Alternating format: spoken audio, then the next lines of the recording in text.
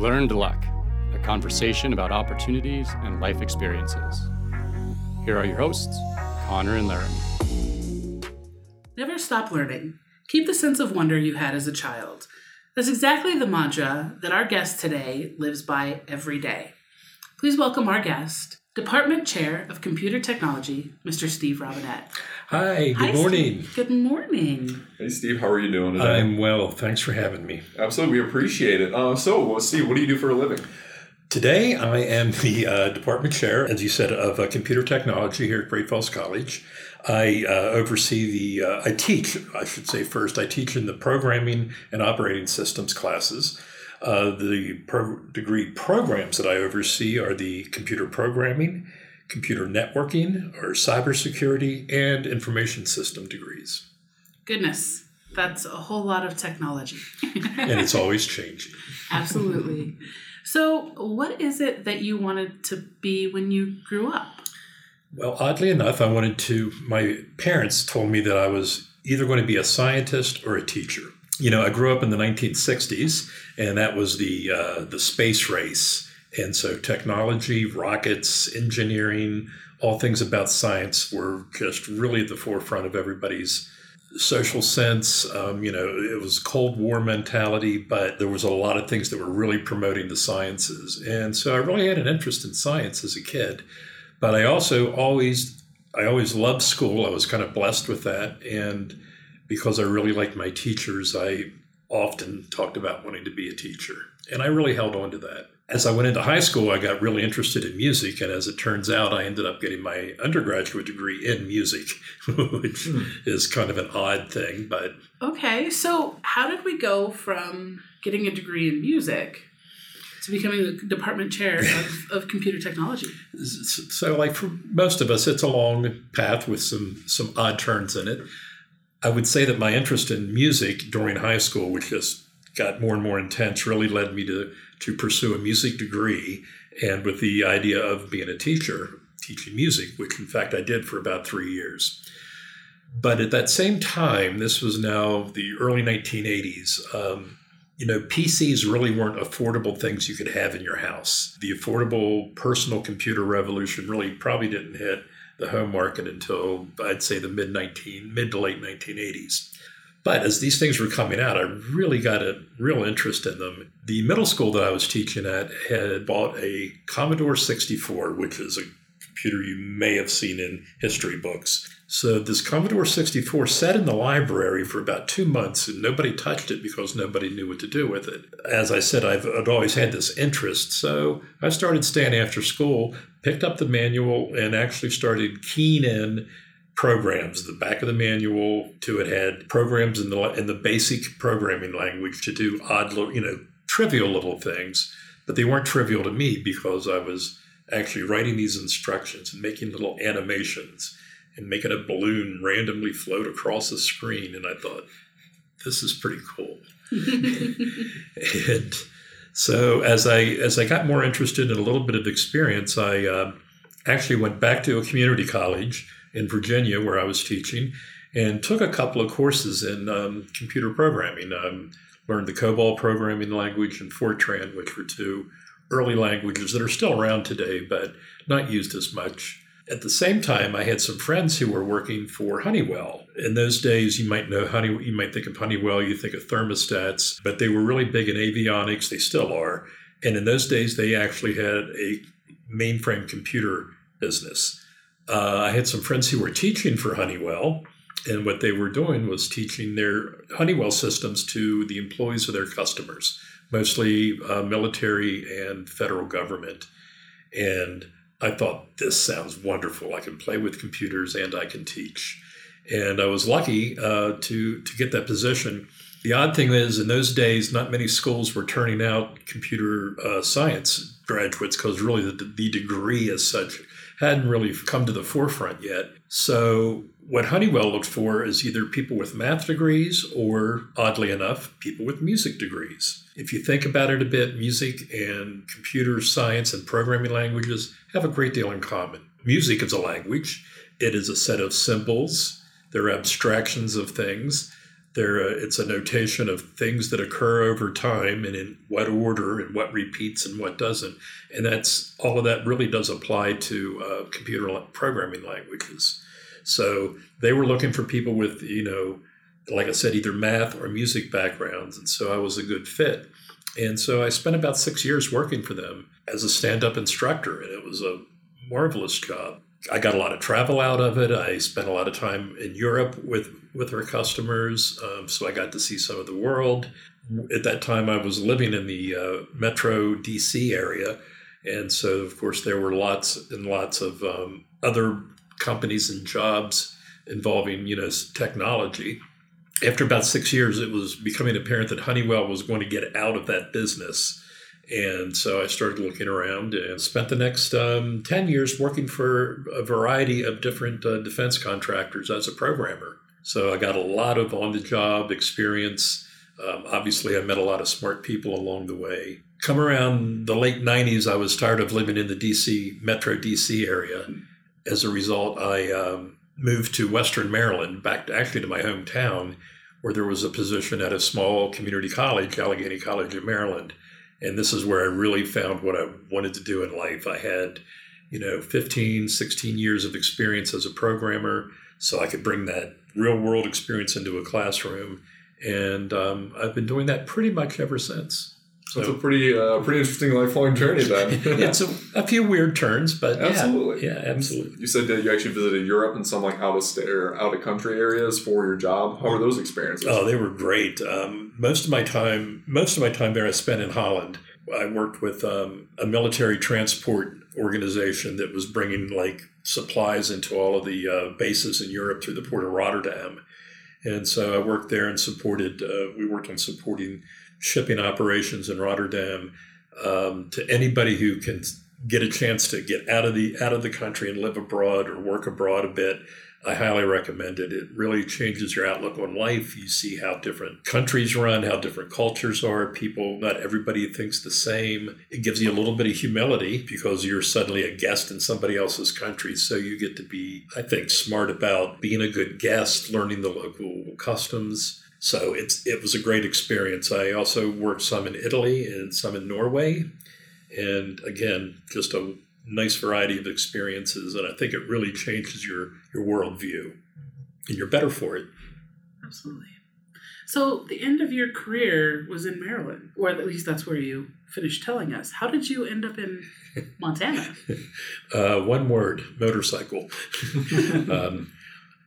So my wife and I both ride motorcycles, and I guess in the early 2000s, we said, maybe we should try taking a trip sometime. And we decided we were going to head west because we really always liked the West. And we said, well, if we get as far as Ohio and decide that, this isn't for us, we'll turn around and come home. That first trip ended up in Gillette, Wyoming. So we kind of figured out that we really kind of liked it. The next year, we took our next trip, and this time we ended up in Glacier National Park. On the way there, we came up, through Billings and Judith Gap, and then up through Great Falls and up through Choteau, and came back around and actually came back down 15. And we said, this might be a place we'd like to live. So we absolutely love the country in Montana. We love the openness of it. We came to believe that the people here had a relaxed attitude. It was kind of a classic Western attitude, and we found that really attractive. So in 2008, we just started making some plans, and we bought a house, and we moved to Conrad, which is a nice, quiet town. And I kind of pulled the plug and just made the leap without a job, which was a little scary, but I was able to spend actually my first couple years out here as consulting as a programmer. So I had clients back on the East Coast that I was able to live at home in Conrad and be a remote worker before I was a remote worker before COVID, and did that for a few years. And at the same time, I had already made some contacts here at the college and was teaching some courses as an adjunct, computer classes. Then I went to work for a couple years in Helena with the state as a web developer, and did that for 2 years while still teaching part-time here as an adjunct. And then in late 2014, a position came open for faculty, and I applied for it. Was lucky to be offered a job here, and so I've been here ever since. I absolutely love it. Every day I get up and I look forward to coming to work. Truly, it's not an exaggeration. I get to work with students. I get to be useful to people. Hopefully, on a good day, I'm helping people. And it's the best job I've ever had. Glacier, that's the hook for everybody. Right. So in that process, you said that you your undergraduate degree is in music. I know that you have a master's in education. What has that education process been? Because I know you mentioned that back when you sort of started, there wasn't really a degree for computers necessarily. So what's that look like? Right. So I actually went back to grad school in 2004 at Frostburg State University in Maryland. And they offered a sort of a dual concentration master's degree. It was a Master of Education, but then you could pick an academic area to focus in. And so for me, it was computer science. And, by the mid-2000s, of course, there was lots of undergrad and graduate degrees in computer science. So my degree there was a combination of curriculum design, foundational education courses at the grad level, along with with about 12 hours of graduate computer science. So I was doing some web programming technologies, database, data modeling courses, and a course in compiler design, which is pretty geeky, but a useful thing for a programmer. Mm-hmm. Yeah, and I was so happy to go back to grad school. I was more ready for it than I knew. And when I got there, I felt like a kid again. It was really good. I had good professors, people that connected with me, and they actually cared. Fantastic. So students who come through the computer science programs, in today's world, do you think that affords people a lot more flexible opportunities afterwards compared to most other job areas? I feel like, where computer science, like cybersecurity, computer programming, and then for you, you talked about some of your remote experience. So do you think that is advantageous for you in the work, in the work market? Yeah, absolutely. A lot of our students who go off and work will have clients or work on tasks where they are not necessarily in the same geographic location. So people have a lot of mobility if they want it. Awful lot of the jobs, if you look on LinkedIn or Monster isn't so much the big place anymore, but whatever the other big job sites are, you'll see a lot of, this is a remote working, job. Sometimes they have to do a little bit of travel back to the mothership, but, maybe once every 2 months or something. But for the most part, people can work remotely. Our cybersecurity students have that especially as an advantage to them. This past year, we just had some students do an internship in Helena with the state's IT cybersecurity organization, and they worked as interns for a 2-month period. And they were told repeatedly by the state staff down there that, look, you can have jobs here and you can live in Iowa. It doesn't matter to us. 90% of your work can be done remotely. In fact, the man who runs that operation down there is probably in Helena about 50% of the time. He's able to very effectively do their work. I'm sure that this thought isn't lost on you, but you talked about it came about in the 60s. And now you are talking about cybersecurity. And the reality is that what you do didn't even exist when you were deciding what you wanted to do. Absolutely. How does it feel to be, for lack of a better word, sort of a pioneer in that realm of things? I have a lot of company in that. In fact, any of us who are using technology are really pioneers in that sense. But it is interesting. It's interesting to know that we're all living on the front end of this wave of really what is the next industrial revolution. If you think about history in the Industrial Revolution, maybe from the mid 18th century, that Industrial Revolution is probably kind of playing out now. And by that playing out, I mean we've kind of figured out steam power and making motors and mechanical things, and that's obviously not going away. But that revolution was a revolution. It transformed societies. People ended up moving into cities. It changed the face of agriculture. You can see that here in Montana over the years. Now we're into this next wave, and every one of us is part of forming what that revolution is going to be by how we consume technology, how we interact with it. It's our economic engine has certainly been for the last 20 years, with the advent of, the internet coming in. So, it's pretty wild. You ask, how does it feel? I think it's interesting to see that we don't know how people are really going to end up using a technology. We can build a technology and all the smart people can say, oh, this is going to be cool, and you'll do X, Y, and Z with it. And usually the reality is very different. It's what people as a country or as a world, what we glom to, what we focus on, and what we end up creating as the economic engines. Nobody saw the .com revolution happen. Electronic commerce, put in your credit card online, I don't think so, is what people were saying in the late 1990s. And of course, by the early 2000s, we had largely built good systems for making that secure, making that possible. Banks were buying into it. And once the banks said, hey, this is a way that you can do commerce without leaving your home, suddenly people were flocking to that. We have a ton of challenges in front of us now. Nobody saw social media coming. Nobody saw that a Facebook or Twitter would have the economic and social impact, or a Google for that fact.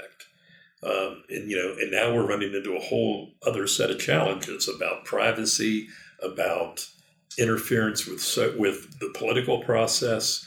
So this is a whole different set of challenges. And, I think what we're going to be finding, if we're smart, is we're going to be training more people who are technically savvy, but at the same time, they're traditionally savvy. They think about policy, about ethics, about laws, and what it means to really have this kind of influence over society. So these are interesting times we're living in. So since you've been involved so intricately with computers and technology for such a long time, how have you been able to make it work for you rather than against you? I think a lot of people have a hard time balancing that out today. And so do I. Yeah, no, exactly.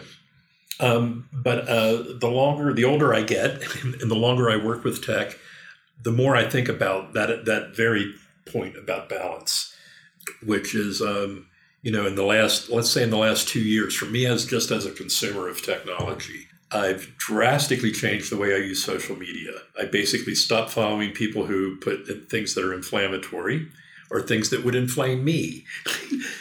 So now I'm reduced to not reduced, but I'm down to friends and people who say, who share the things that are of interest and really fun, not the things that are going to make me think about an issue one way or the other.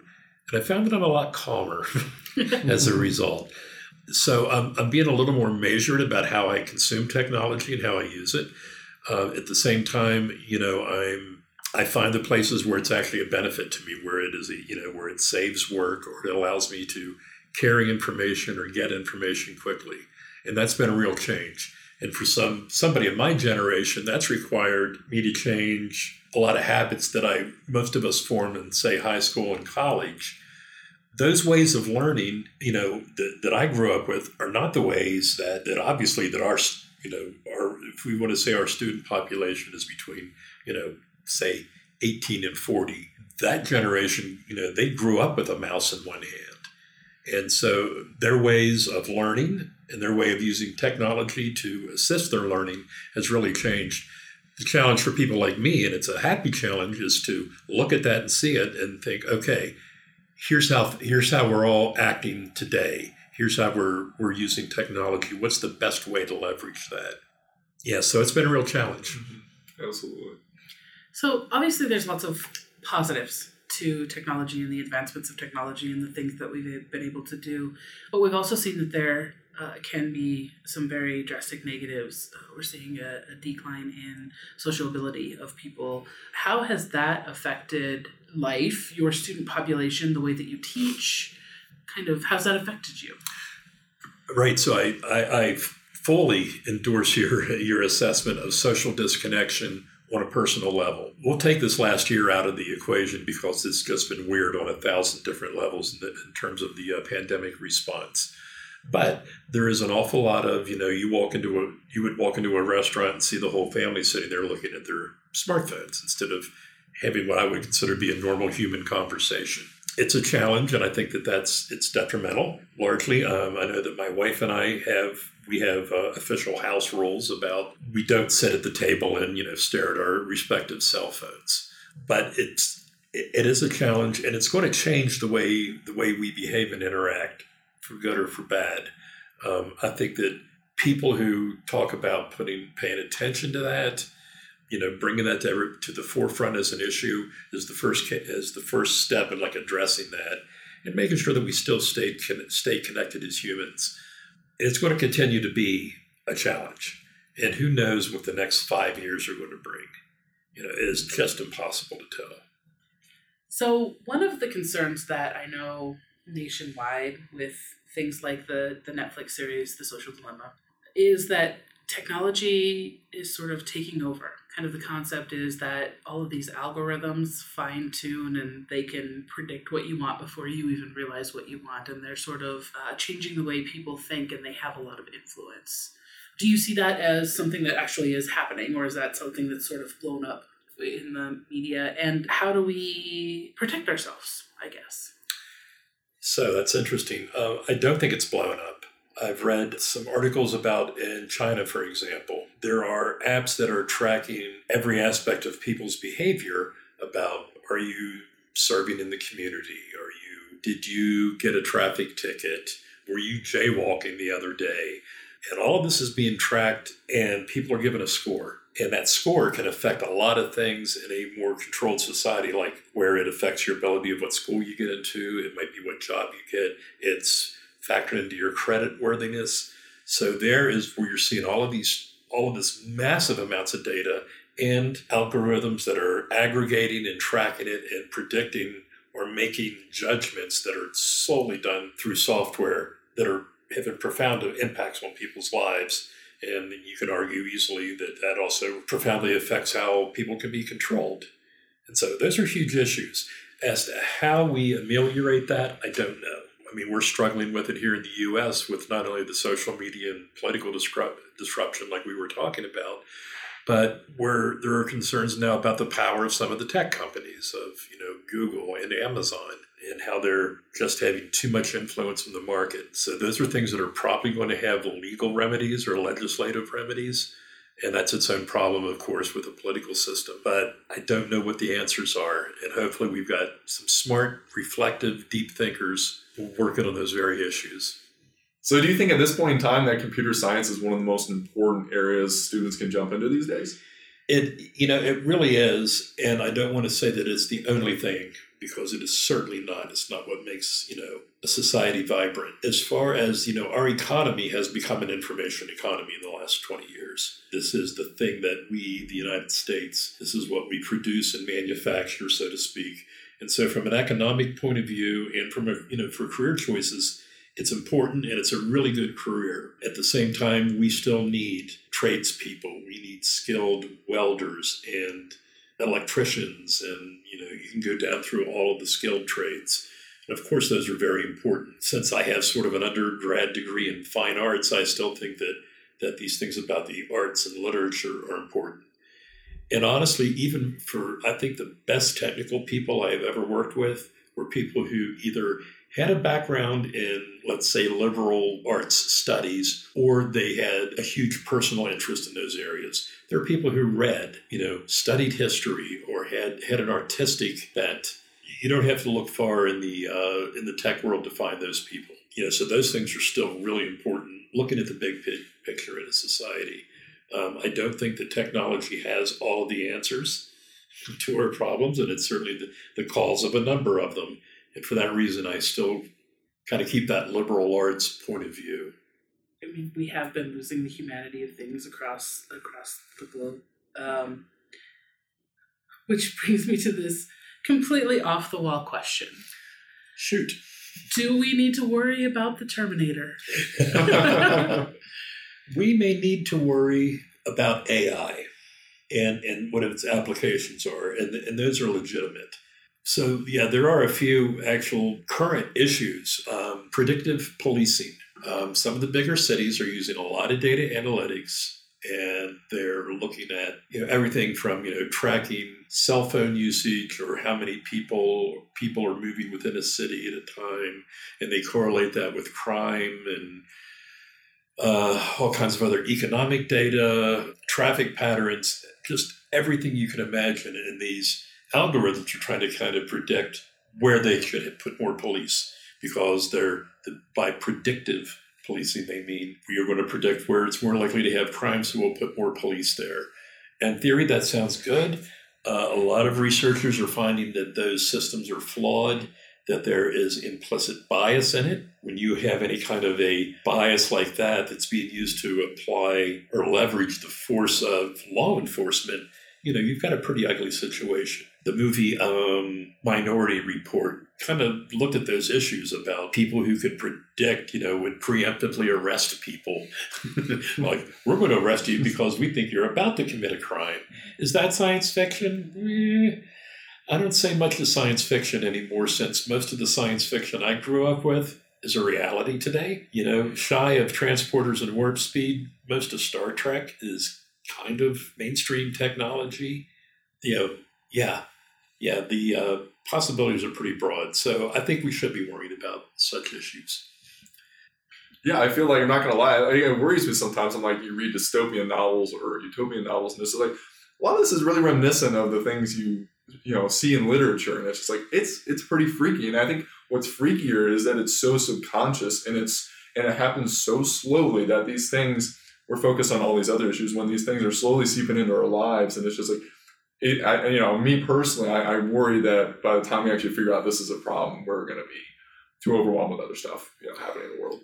And I think slowly is the operative phrase there. It's kind of insidious, and your habits change in little tiny bits and pieces until suddenly you find out that 65% of the country says they get their news from Facebook, which of course is an absurd place.